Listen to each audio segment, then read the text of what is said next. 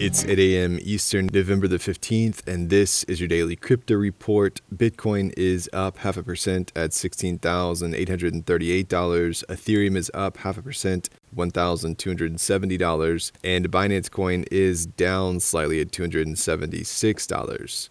Well, FTX is detailed in a new court filing that they may have more than 1 million creditors after previously announcing they had around 100,000.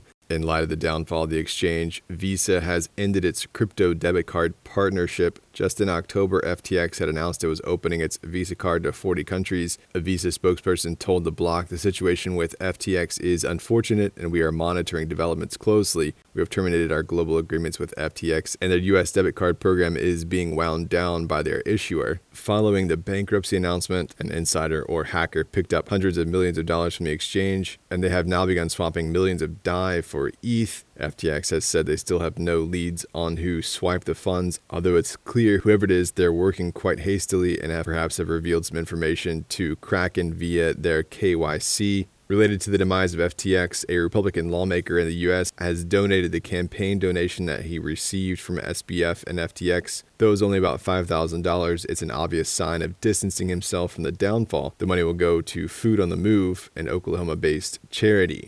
Well, moving on from FTX, Nike has announced its own platform for Web3 wearables called Swoosh. The digital items sold there can be worn in digital games and immersive experiences soon, according to the company. The Swoosh site is in beta currently, but will launch a collection early next year. The sportswear giant has earned close to $200 million in NFT revenue to date after a launch around this time last year, with a split of $93 million in sales and around $93 million in royalties. Well, ARK Invest has bought just under $3 million worth of Grayscale Bitcoin Trust shares, hoping to capitalize on the 40% discount. This represents ARK's first GBTC purchase since July 2021.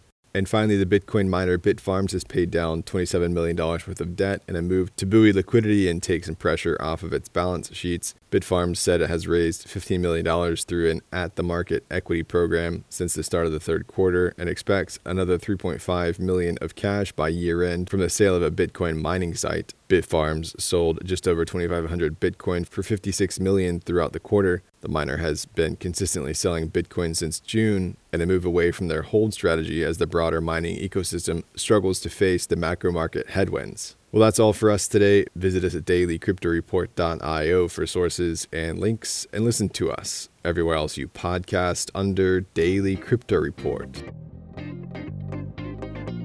You might know about climate change, but do you know how it's changing life on our coasts? I'm Carlisle Calhoun, co-host of Sea Change, the award-nominated podcast from WWNO, New Orleans Public Radio, and PRX. Each episode, we dive deep into the environmental issues facing coastal communities, bringing you stories that go beyond the headlines, from species under threat to climate migration. Because we have a lot to save, and it's time to talk about a sea change. Listen to new episodes of Sea Change wherever you get your podcasts.